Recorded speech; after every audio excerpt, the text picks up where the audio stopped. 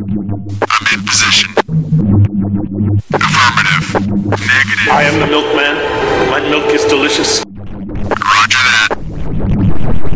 Okay, let's go. Welcome to the Best Linux Games Podcast.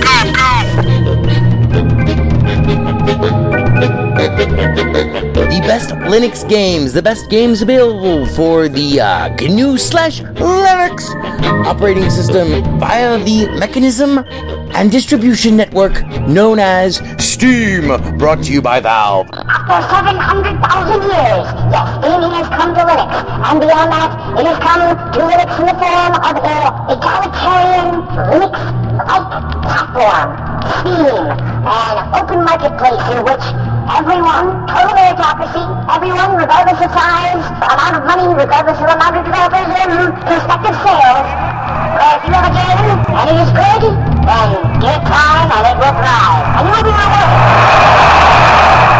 That's right, ladies and gentlemen, it's Saturday, and that means it's time for one thing. It's time for the podcast where the quality goes in before the name goes on. You're listening to the Best Linux Games Podcast, a companion piece to the Steam group of the same name.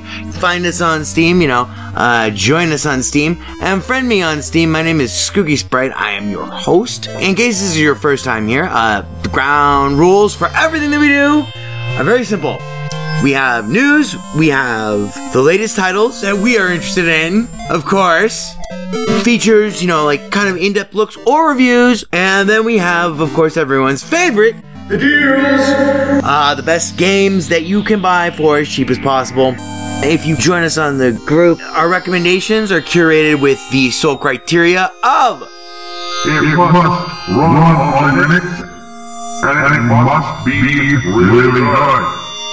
These are recommendations only, of course, not complete reviews, which generally will follow, especially once they get some other mofos on this show. And as always, the content that awaits you ahead, it may not be appropriate for members of all species, races, genders, classes, creeds, and especially might not be age or work appropriate.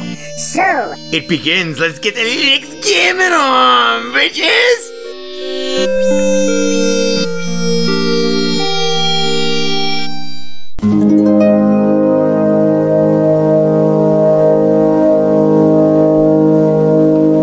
That's right. The new year. The future. Yeah, old Daddy Earth fixing to start one more trip round the sun.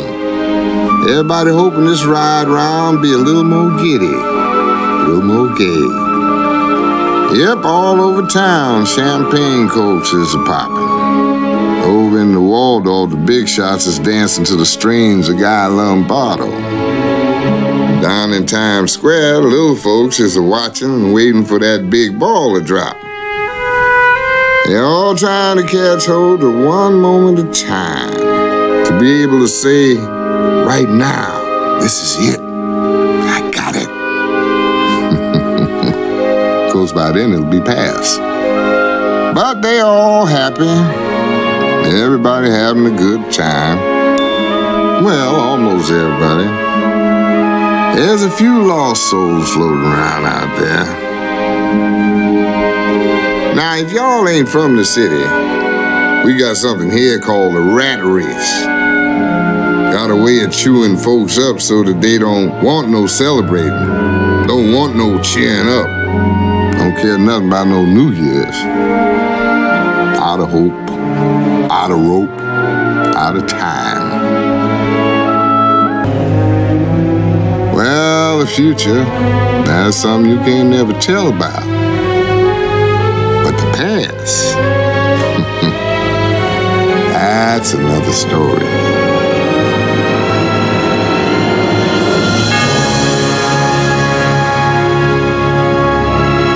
Hello, ladies and gentlemen, and welcome to episode number 375 of the Best Linux Games Podcast, being recorded for you on this Thursday, the night before New Year's Eve, December 30th, 2021 at 6 o'clock in the morning. Left Coast, Pacific Coast time, coast with the most.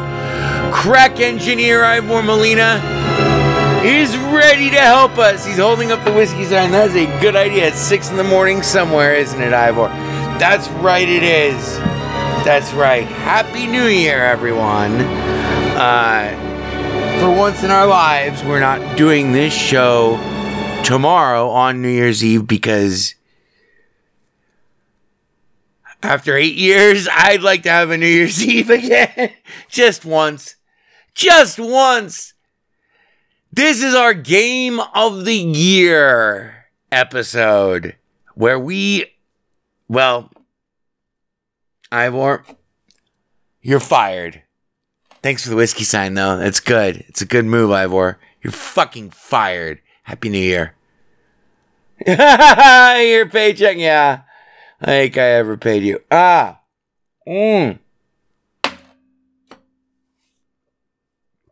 So let's get straight to our top stories. New Year's Eve. Oh, shit. Again. This is it. The final push. All we have to do is make it through tomorrow. We will have successfully time traveled into the future in our own limited human scale way, which is to say via the medium of entropy. But New Year's Eve, fucking hey, goddamn it. Harry Reid, John Madden, Bob Duro, Dave Frishberg. Well, Bob Duro died a couple of years ago, but Dave Frishberg died this year.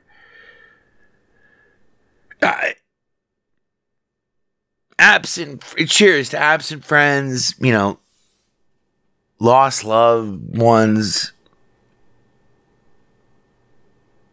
This is what I hate about New Year's Eve. I mean, because it's just a date. It's just a number. It's just a number. And with global warming and the indiscriminate, weather the climate changes that have warped our weather, it's difficult to even seasonally tell, but still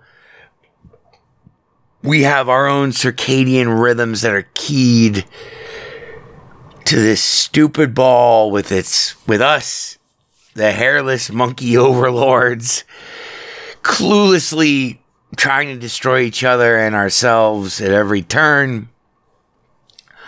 This tiny little ball goes spinning around the sun and around our little solar system, our little corner of the Milky Way, it's not even a corner, our fucking ass end of nowhere of the Milky Way. And we are forced to look back. So, absent friends, lost loves, everything just seems to fade away on New Year's Eve for me. It's a relentlessly melancholic kind of snow globe of fucking cloying nostalgia and reminiscence. It's just it is ennui incarnate for me. I've never been good at it. Never been good at New Year's Eve ever. And, we can't ever get back what we had. What we had, or what we might have had, or what we had lost over the course of this fucking turgid, endless travail, right anymore, of a goddamn year. I mean, money, friends, loved ones, 800,000 people, 800,000 our friends and neighbors dead from this plague that will not end, from this plague that, anyway, from all that shit to the chances we missed, and yet the missteps that we took. We can't ever get any of it back. And that's the fucked up thing about New Year's. It plays on our human time scale and our sense of mortality.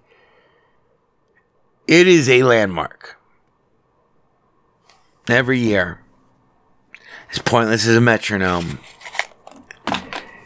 We can't ever get it back. We can't ever take any of those beats back. We can't ever undo what has been done. And we can't ever do what we have left undone.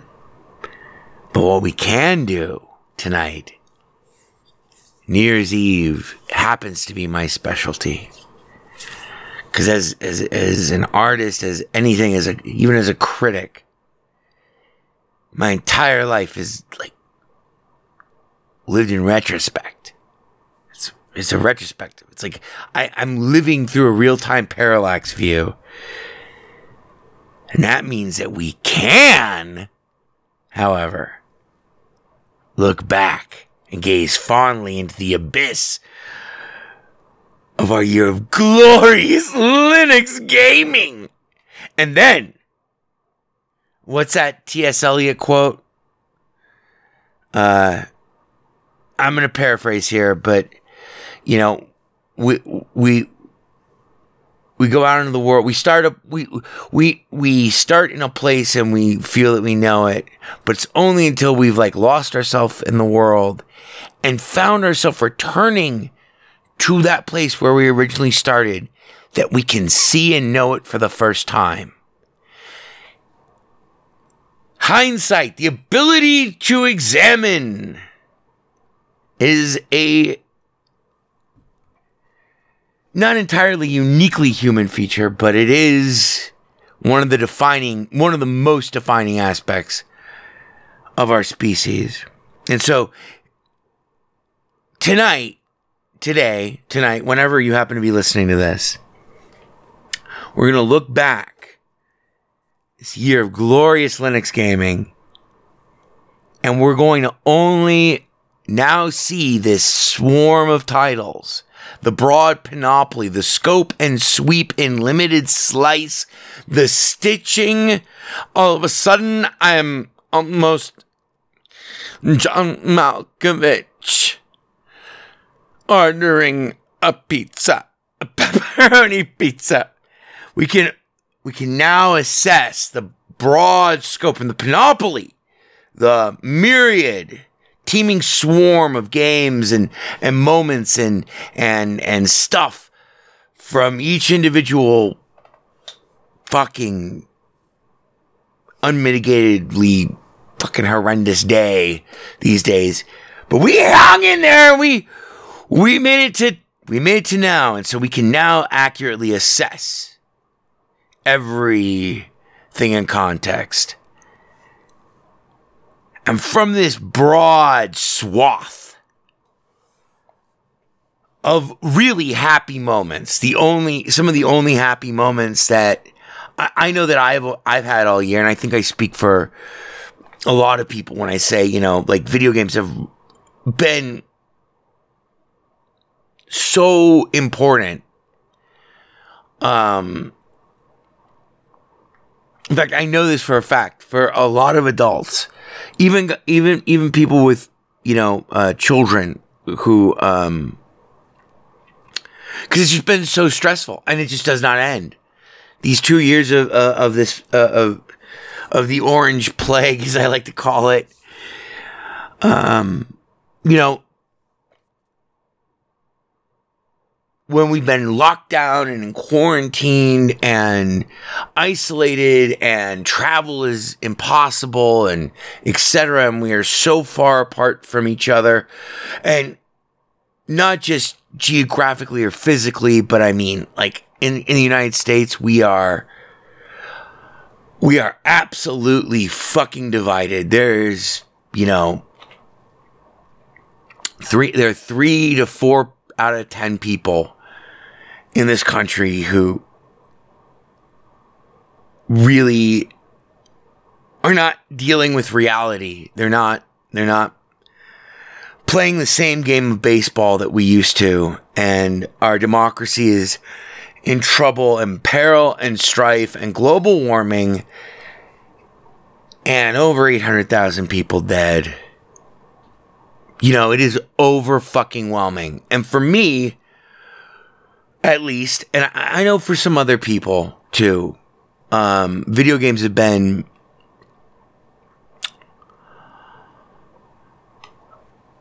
this place that you can go to. And it reminds me, this is what I really wanted to say this New Year's Eve before we get to the Game of the Year awards.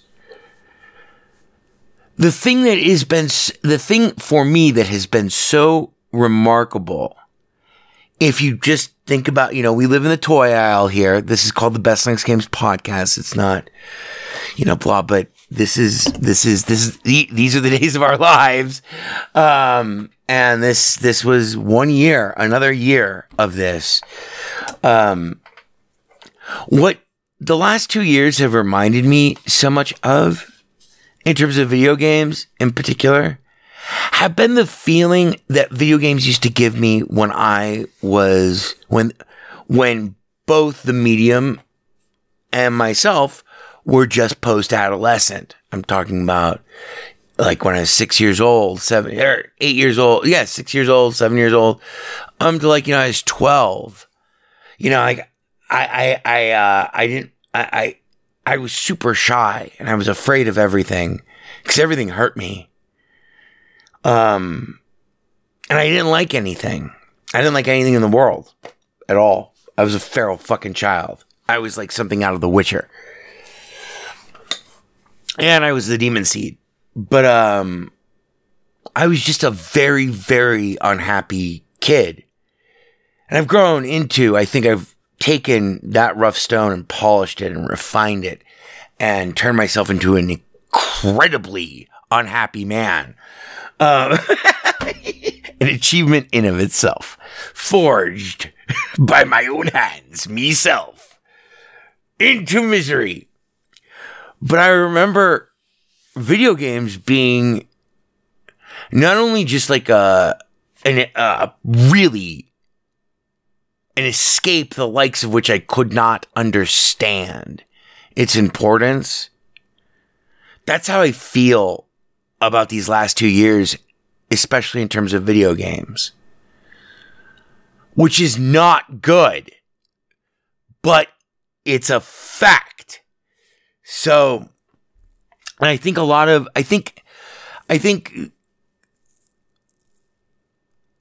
I think other people feel this way as well.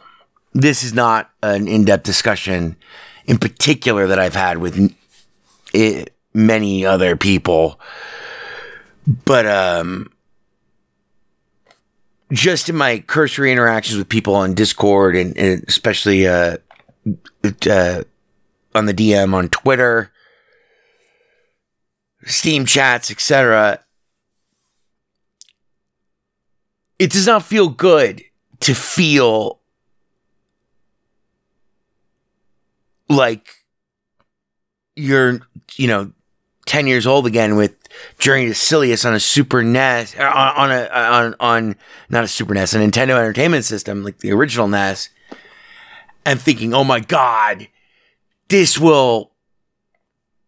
here I have some power, here I have some sense of agency. Alexa, stop. Sorry about that. Here I have a sense of power. Here I have a sense of agency for whatever else may be going on in the world. In, our 10-year-old worlds back then. This would be 1990, so it'd be a year and a half after the original NES came out. This I can control. And this, I might not understand the rules. The rules might not even make sense. The game might not even be good. But it's the game that we have. And, of course, the games were good. Many times. They were good. And it's depressing that these last 2 years have, at least for me, I've done my best to fight it. I do other things, but ultimately, at the end of the day, it's been a good audiobook and a really great video game that has helped me, especially during the worst parts for me personally. And I'm sure that for everyone who's lost somebody, it's been a nightmare. We all need that sense of agency, that sense of dreaming while we're awake. dreaming a shared dream. It's always a form of communication with the developer. And it's such an intimate thing. It really is. It's the language of dreams. It's the experiential language of dreams. It's this beautiful intersection of art, symbology, the sense of agency, and the ability to fuck shit up. So, in that spirit, we have assessed the broad panoply of every game that we have purchased this year, and we have chosen 5. We have selected the best of this entire legions. We've selected the very best after making a comprehensive assessment of the legions of games that we've played this year, and we have chosen the best 5. And only then, seeing them for the first time, do we truly know them and throw them into the arena, into an all-out, drunken, blood sport argument deathmatch to choose the one true game of the year to rule them all. 5 will enter. Only 1 will win. Here are our arguments. Ivor based them with the feature.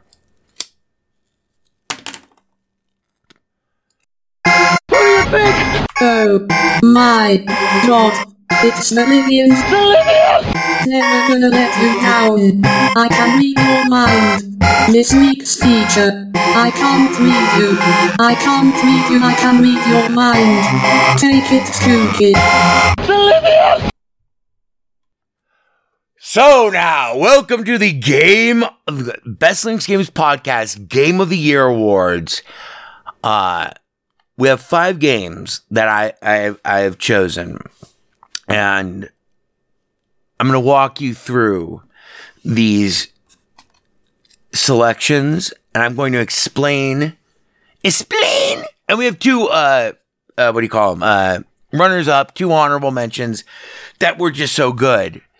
But this, ironically, turned out to be an amazing year for Linux gaming. I mean, it's as horrible year as it was in every other fucking possible metric.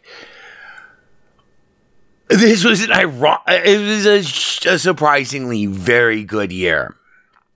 I mean, we were seeing like the thaw, maybe possibly, I'll believe it when I see it, of EAC and stuff like that. But we're here to talk brass tacks. We're here to talk about titles. Actual fucking cash on the barrelhead titles. I want games. I don't want promises. So here are 5 of the best games that I played this year, that came out this year. And of these 5, we have to pick 1. So first on our list was my initial out of the gate pick for Game of the Year when I started thinking about this about 3 weeks ago. It also is quite possibly it's Days Gone. DAYS space GONE. Days Gone. The zombie apocalypse, survival craft 'em up, action, motorcycle club, gang, Pacific Northwest, real locale, photorealistic, action, adventure, soul-crushing, heartbreaking work of staggering genius in terms of what can be done with the medium of the narrative in terms of a video game. For everything in this game, from the voice act, I mean, it is even, I'm not going to ruin it, but no matter which game wins our Best Linux BLGP's Game of the Year Awards for 2021,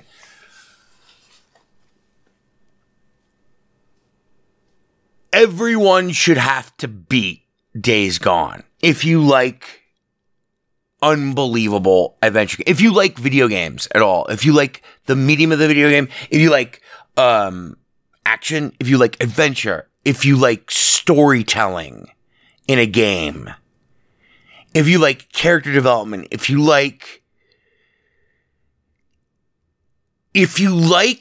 developers who treat the player as being smart enough to understand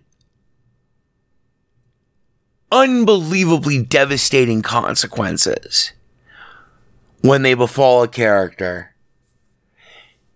And if you, like I do, enjoy a very good cry while filled with rage as you fucking chop and blow up and explode and kill and kill and kill and kill zombie hordes that are smart, intelligent, are hunting you, all wrapped up in this beautiful survival setting with one of the most moving, and it's manipulative, but it is so moving and it is so well done for the most part. Actual stories. It's driven by fantastic voice acting, strong characters, really good characters, fantastic graphics, rigging, animation, and latest AAA everything in terms of facial rigging and expression capture. Days Gone, if that's what you like in a game, which is, if those are things that you don't like in a game, then may I show you over here where we have Pong or Galaga, which I play every night, by the way, on the live stream. So Days Gone was the first game that jumped straight to, because I haven't cried that much in a video game in forever, and it was like on a constant basis. And the game, there's shit that I've seen in that game that I'm pretty sure that,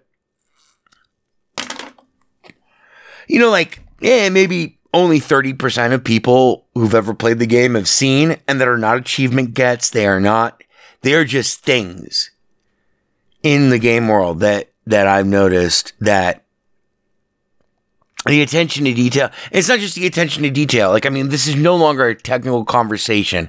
That's the thing about Days Gone that made it leap to the front of my mind, because it's no longer a technical conversation. It's no longer, are the controls good? How are the graphics? How's the voice acting? How's the script?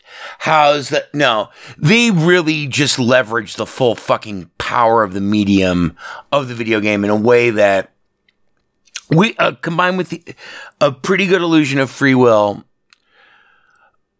tells a story that is engaging, exciting, and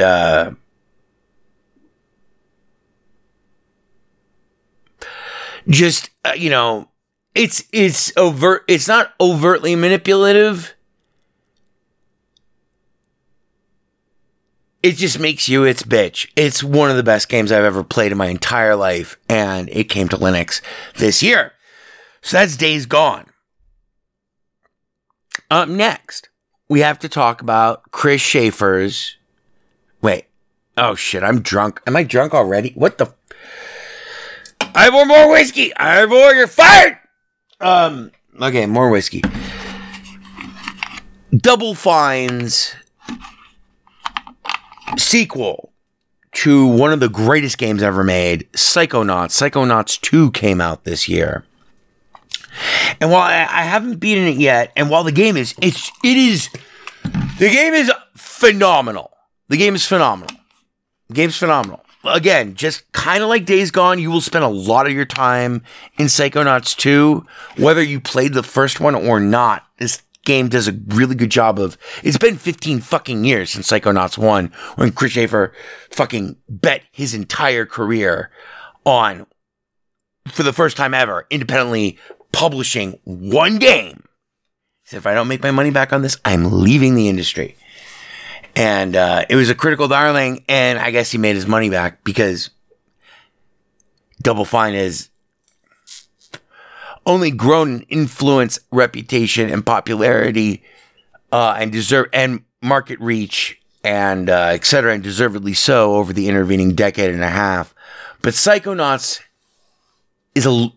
2 was a long time to wait for a sequel, and as much as I loved, and as much as I know that you love the original Psychonauts, because I am the milkman, my milk is delicious.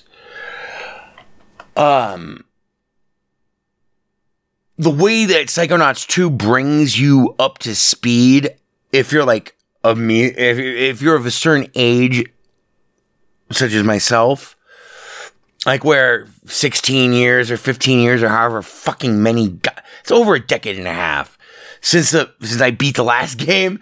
The game does a really good job of bringing you up to speed and making it seem like its own standalone thing while also reminding you of all of the heartbreaking, it's again, holy shit. Okay, we're never saying that on the show again until next episode or maybe the end of this. I don't know. It's Psychonauts redefined what the demi-isometric free roaming camera, third person, 3D style sandbox RPG action platformer could be. And did so with not just style and aplomb, but with like a legitimately brilliant concept that was not fully understood by the mainstream audiences of its day, but now is widely regarded as one of the best games ever made. You take on the role of Rasputin. It's a game about kids, but it's not a game for kids. It's not a game that... There's lots of stuff in Psychonauts 2 in particular that is totally not for kids. I'm not totally not for kids. Like, it appeals both... It appeals to young and old, but it deals with serious issues in terms of, like, you know, there's a great line from Mork and Mindy. God damn it. Mork is the alien from Ork, and he lives with Mindy in 1981, you know, played brilliantly by Robin Williams. But anyway, and he gives these progress reports back to Orson, his, like, alien overlord, about, like, you know, his understanding of the humans and what it means to be an Earthling. So what it means to be alive. And he says, it's not what's in front of you that holds you back. It's what's inside of you that gets in your way. I can't remember the exact quote. Paraphrasing again. Psychonauts is very much about that. It's about having a talent, developing that talent, overcoming obstacles,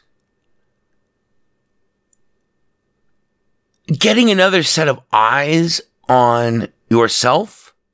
It's really about, you know, it's fucking self-actualization 101 meets Jungian fucking, you know, psychoanalysis meets I am a cartoon character. I'm an adorable cartoon character with amazing abilities and incredible platforming mechanics.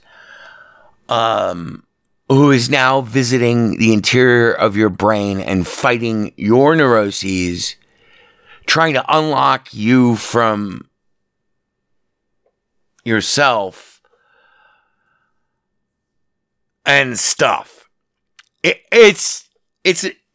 original was an amazing game. The sequel is not as terse and tight and cleanly structured as the first game. Like, I've gotten lost in Psychonauts 2 a lot, which is one of the reasons why, like, It's not one of the most played games, but I will go back and beat it. I mean, I beat the shit out of Psychonauts 1.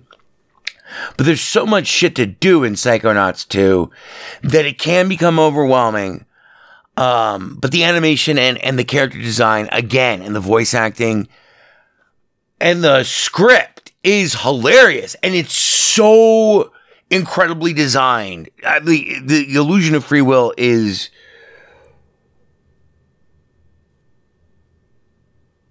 so overpowering in Psychonauts 2 that you don't even have to suspend disbelief.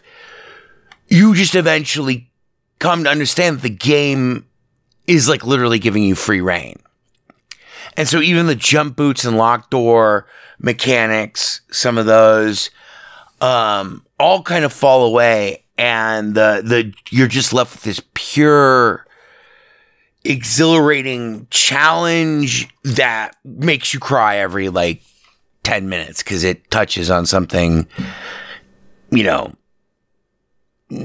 fundamental to every human being, like disappointment or being trapped in your own past that doesn't bear any resemblance to the present, post-traumatic stress disorder, how you can make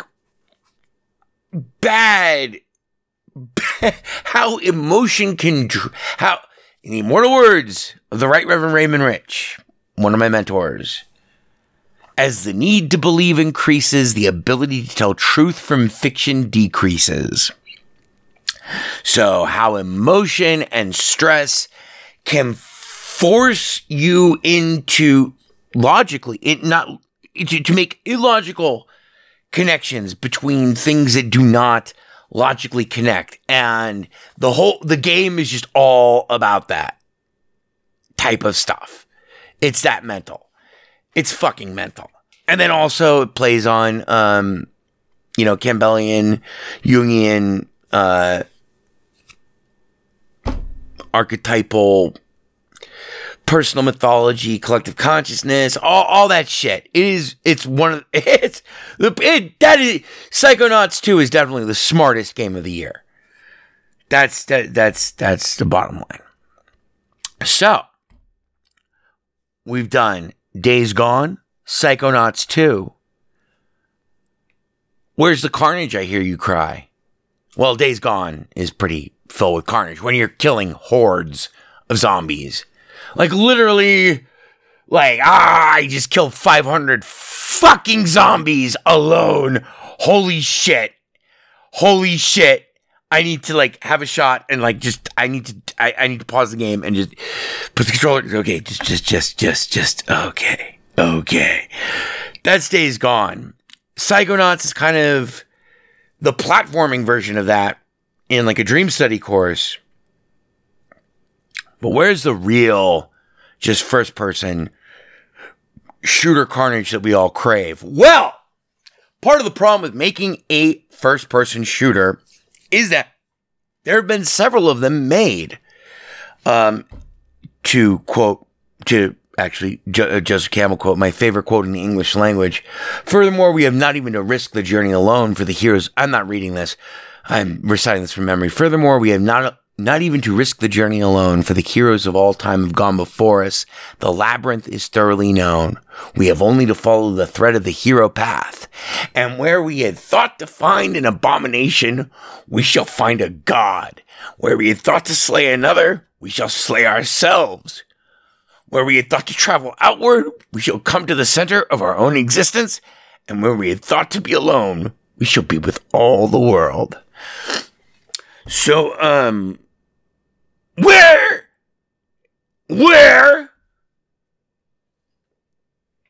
is someone with something new to say about a first-person shooter? Oh, if only there had been... Oh, wait, I have one such offering here. One of the best games of 2021. Severed Steel, which takes the mechanics of shoot dodging from Max Payne and the slow motion time elements of that, as well as The Matrix combines it with the parkour and wall running of Mirror's Edge, other games like that, chops off one of its arms, gives it a Mega Man fucking blaster cannon, and you pick up guns with your feet while you're wall running and shooting people in the head effortlessly, chaining together these magnificent combos that are like straight out of fucking John Woo. Like, it is the only reason why Severed Steel is not, spoiler alert, our pick for Game of the Year.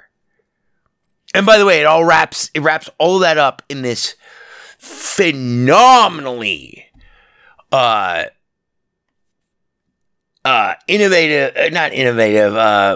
phenomenally unique neon disco explodey destructible Tron voxel sea of black, blue, green, etc. It's like Disco Tron God mode. And it's one of those games where, like, yeah, sure. Oh, and it's big. It's long. It's long. It's a single player only first person shooter. But by virtue of being able to control all these time elements and then having all of these abilities, like you can wall run into a dive, you can double jump into a wall run, jump off the wall into a dive, into a slide while you kick and shoot in slow motion, in first person, as you empty your clip and you're sliding by a guy, you reach up and grab his sidearm, and then you jump out of the dive and you somersault forwards and flip, and while you're flipping, all you're doing is controlling the camera. So if you hold up while you're jumping and in slow motion, you can aim backwards. So it's like a true somersault, but everything's upside down. Then land into a slide. Then, yeah, it is just fucking electric sex madness violence. With one of the most fantastic visual, overall visual presentations ever. One of the reasons why Severed Steel did not just run away, because it was one of my, all of these are my favorite games of this year, if you can't tell. But you can't go wrong with any of these. But the reason why Severed Steel is not my Game of the Year pick, or whatever, my Best Links Games podcast pick for Game of the Year,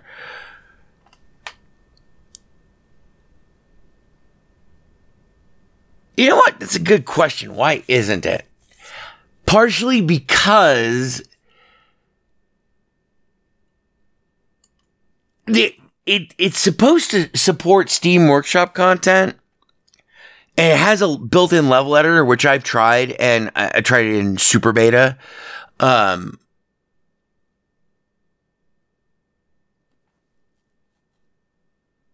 I can't get any of the Steam Workshop content, which should be like new maps, all dozens and dozens and dozens of maps.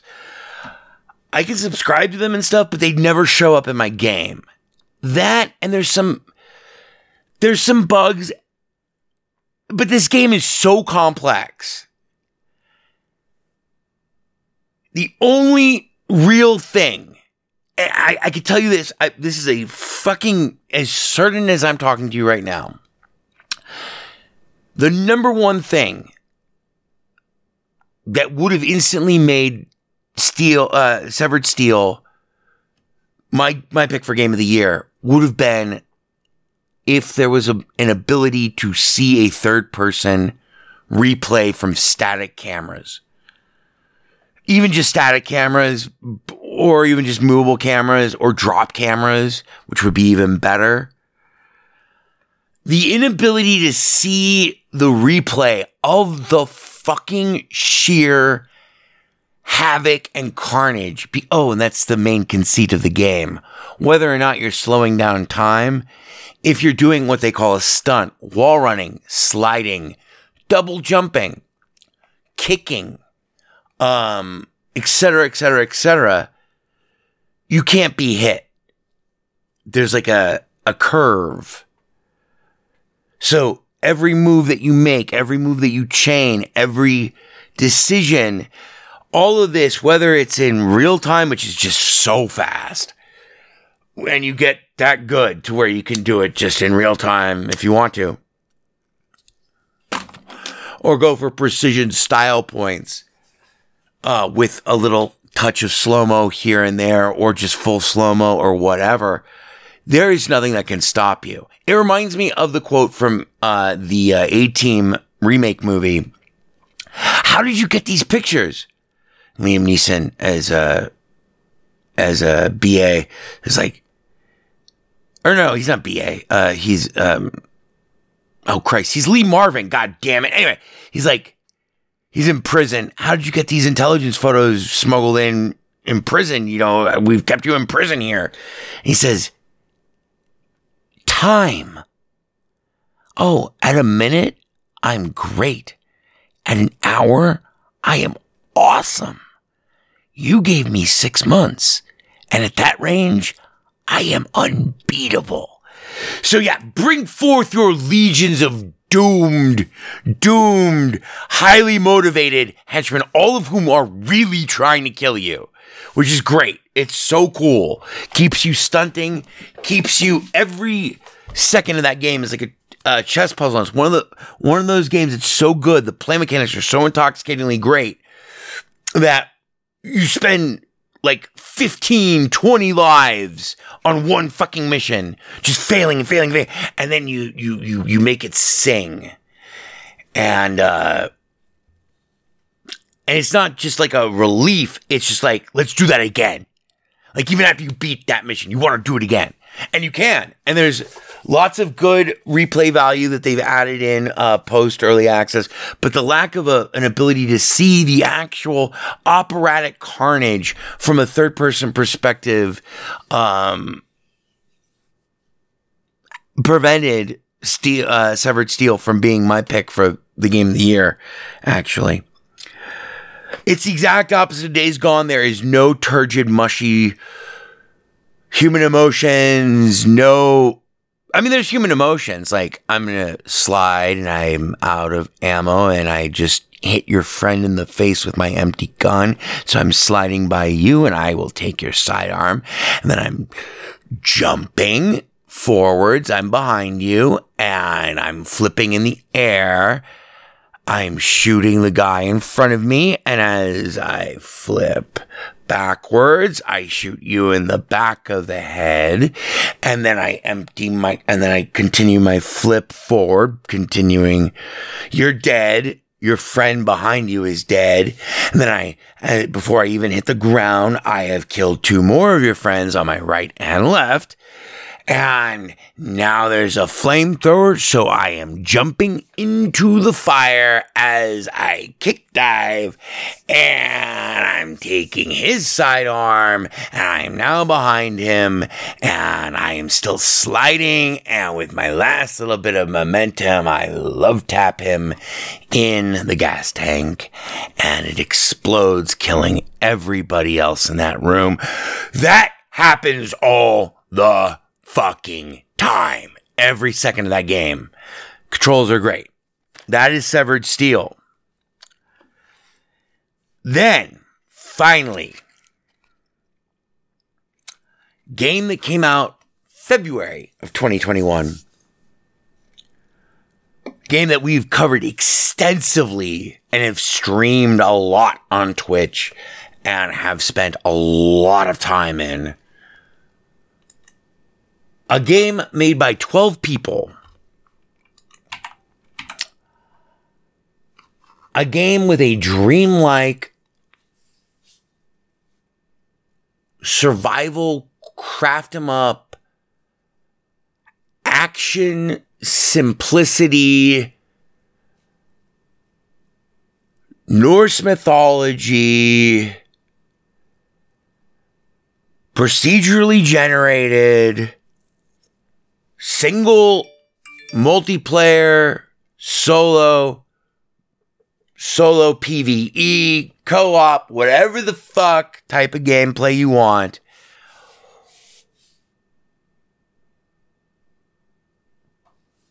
Our game of the year is Valheim.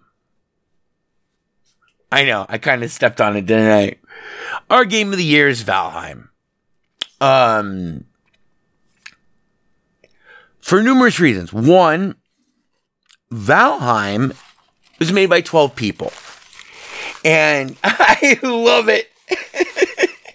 I mean, I love the game, but I love it when not just... Okay. Can't remember if it was Aristotle or Plato. There is no art without the resistance of the medium. I love it when a small development team... I remember when this game came out in February, it was the ultimate escape for a lot of people. They charged a fair price for a very good game, and that was, you know, its initial early access release. It has matured and matured and matured. Now they have the Hearth and Home update, all of which are free. But this game is one of those games that if you did not know that 12 people had made it, you would think that, you know, it was a development team of maybe 250, 300 people. Yeah, maybe 150 people. You would think that it was a massive fucking undertaking. It was 12 people. And I remember when this game first came out, I said, man, this game, this new Valheim game that I just played, and then I've been playing for like the last 12 hours, I got 300 hours logged in Valheim this year. And is a candidate for Game of the Year in the Steam Awards. So if you want to vote for Valheim, blah. But it had a unique vision, compelling, simple, dreamlike, survival, craft 'em up, base building, exploration action in a procedurally generated world, shared for the first time. Like, there's one other game that I can think of that, you know, is very much like Valheim. That's Minecraft. I love Minecraft. I don't talk about it on the show that often, but I mean, I ran IHC. I built IHC. Valheim it's a poem. It's an action poem. It's a Viking ode. It's a Norse god song of thunder and rain and high seas and sea serpents and giant monsters and runes and dragons and electricity and steel and potions and fishing and alchemy and sailing and dying and dying and dying and magic and enchanted items and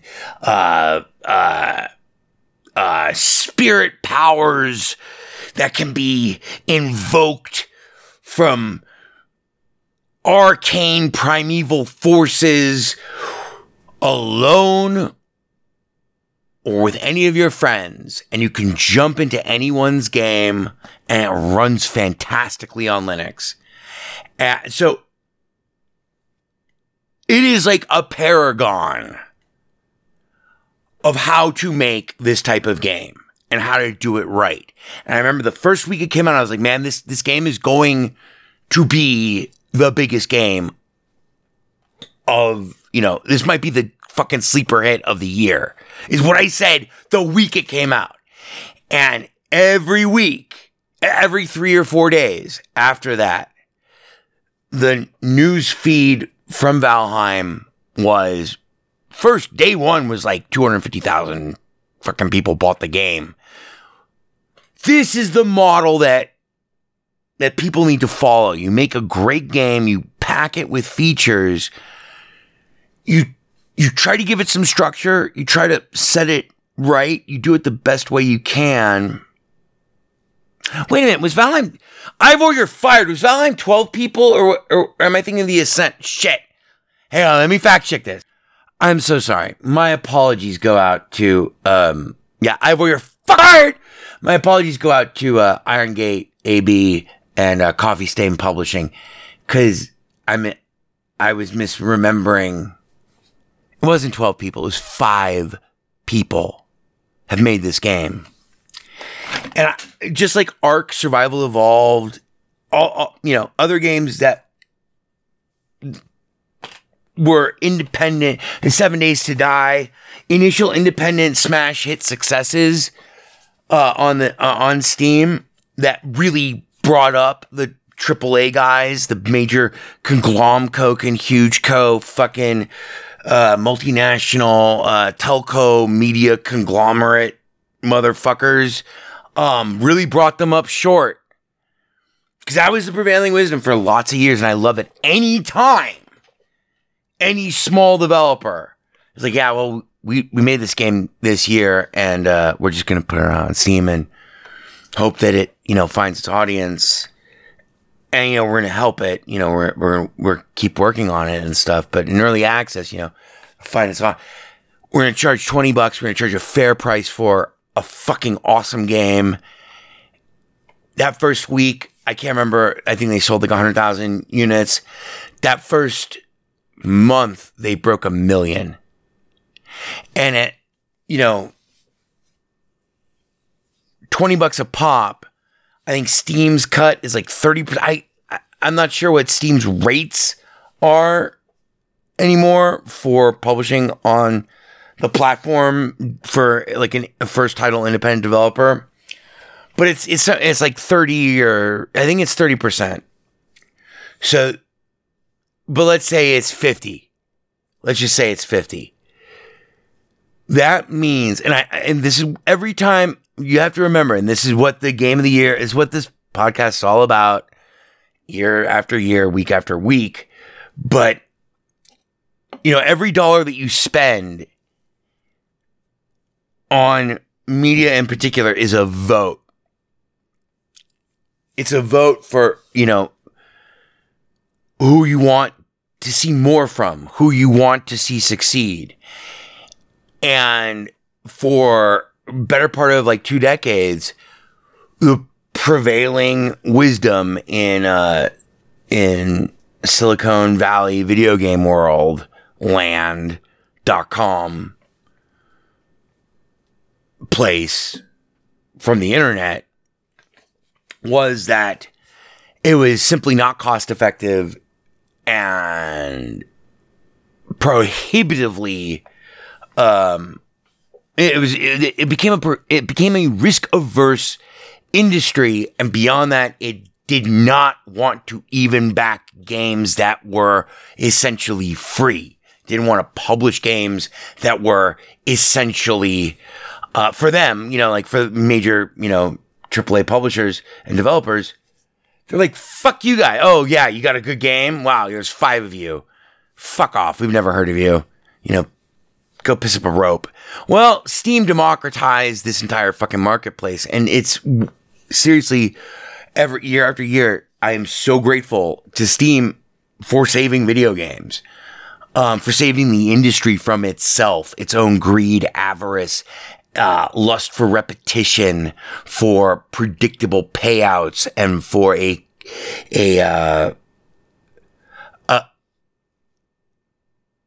an industry standard that insulted the very capacity of the medium itself. You can't spit in the well and drink from the water. Something like that. I'm mixing many metaphors, I think.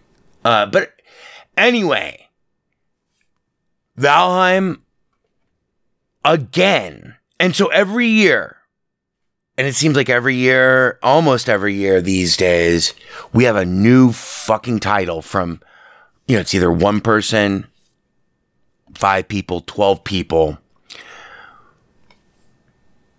But that's like the idiosphere, that's like the macro fucking view of the shit. The other thing is that Valheim is a magnificent game and so when you see titles that are magnificent games that are unusual from other places, I mean, I play, and this is what we'll close on as we ring in the new year. Happy and safe and a healthy holiday to you and yours. But really, that's what it's all about at the end of the day is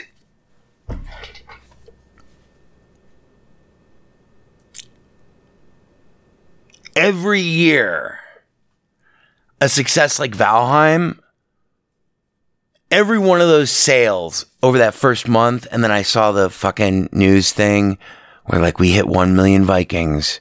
I can't remember if that was the first month or the first 2 weeks or what, but I knew the second I played the game, I was like, oh, this game is going to be huge. And then I watched I followed their news feed in the Steam store thing. So it was like, their updates were kind of bounced to the top of my queue. Every single major, 250, 500, 500,000 Vikings,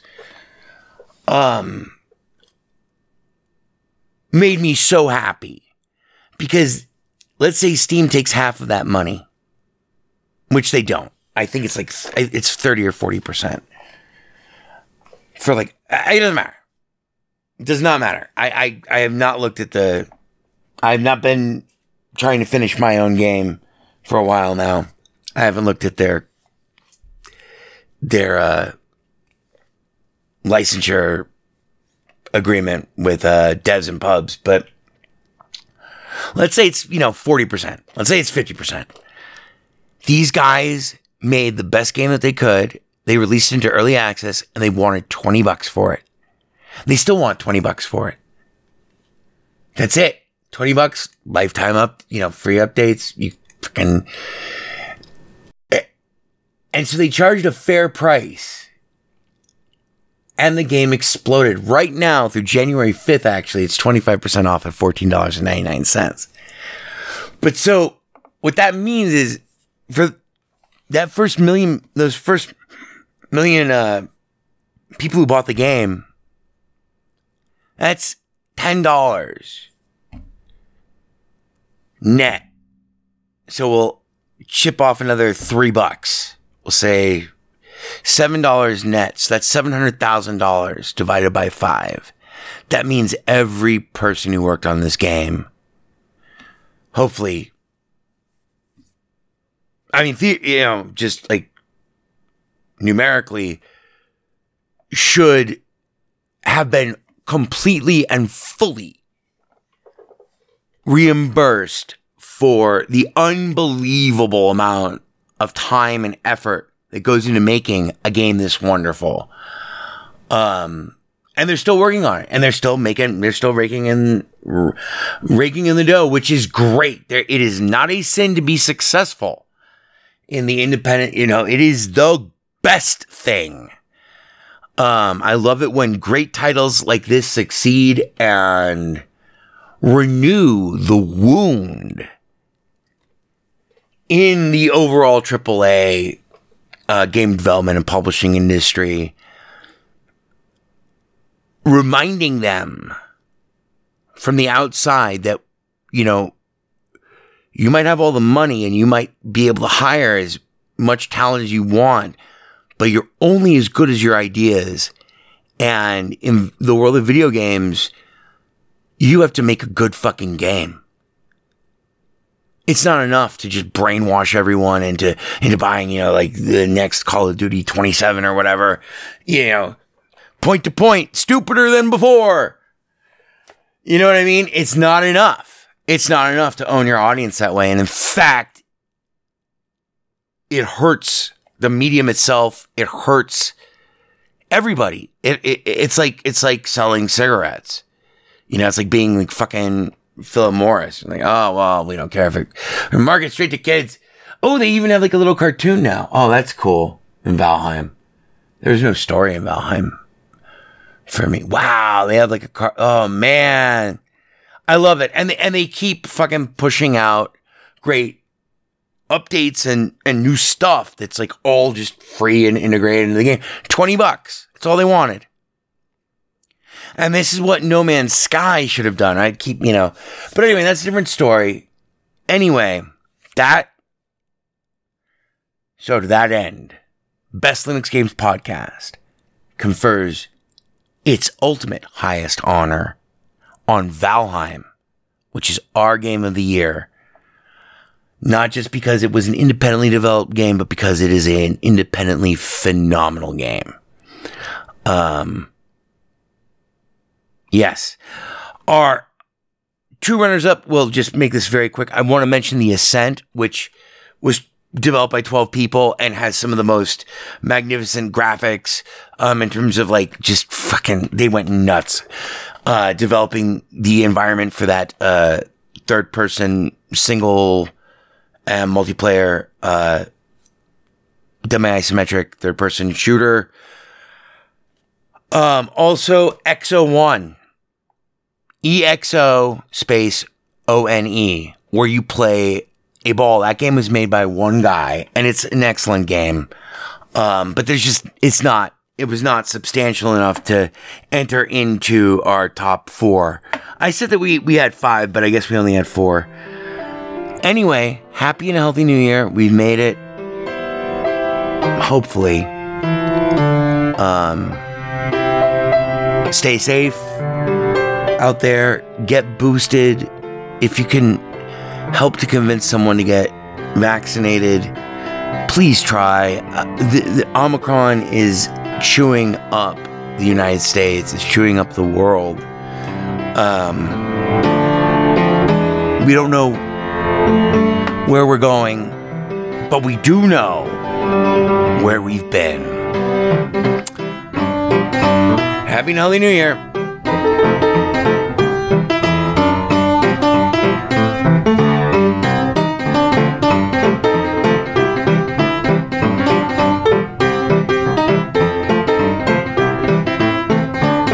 Burn everything incriminating, including this building. Burn all the White House pets, and then yourselves. Burn yourselves first. There is no Windows version of weaponized chess. Boy, this is fucking ponderous, man. Ponderous, fucking ponderous. It only runs on Linux. It's not a problem. You alienated part of America. I alienated crazy people. I like it very much. It is I, E.B. Farnham. You're becoming hysterical. I'm here, I'm there, I'm fucking everywhere. I'm the Eggman. The Best Linux Games Podcast is brought to you by Blue Wizard is About to Die. Now available for the first time as an ebook on Amazon.com. To subscribe to the podcast using a Linux-based podcatcher like Podracer, or to see our YouTube gameplay videos, please visit www.bestlinuxgames.com. Also, join our Steam community group, Best Linux Games, Friends Cookie Sprite, and follow him on Twitter at VegasWriter. BLGP is also brought to you by the Radio Control Room Project. For details, please visit www.rcrproject.com or rfihc.com. Zig thanks you. For great justice.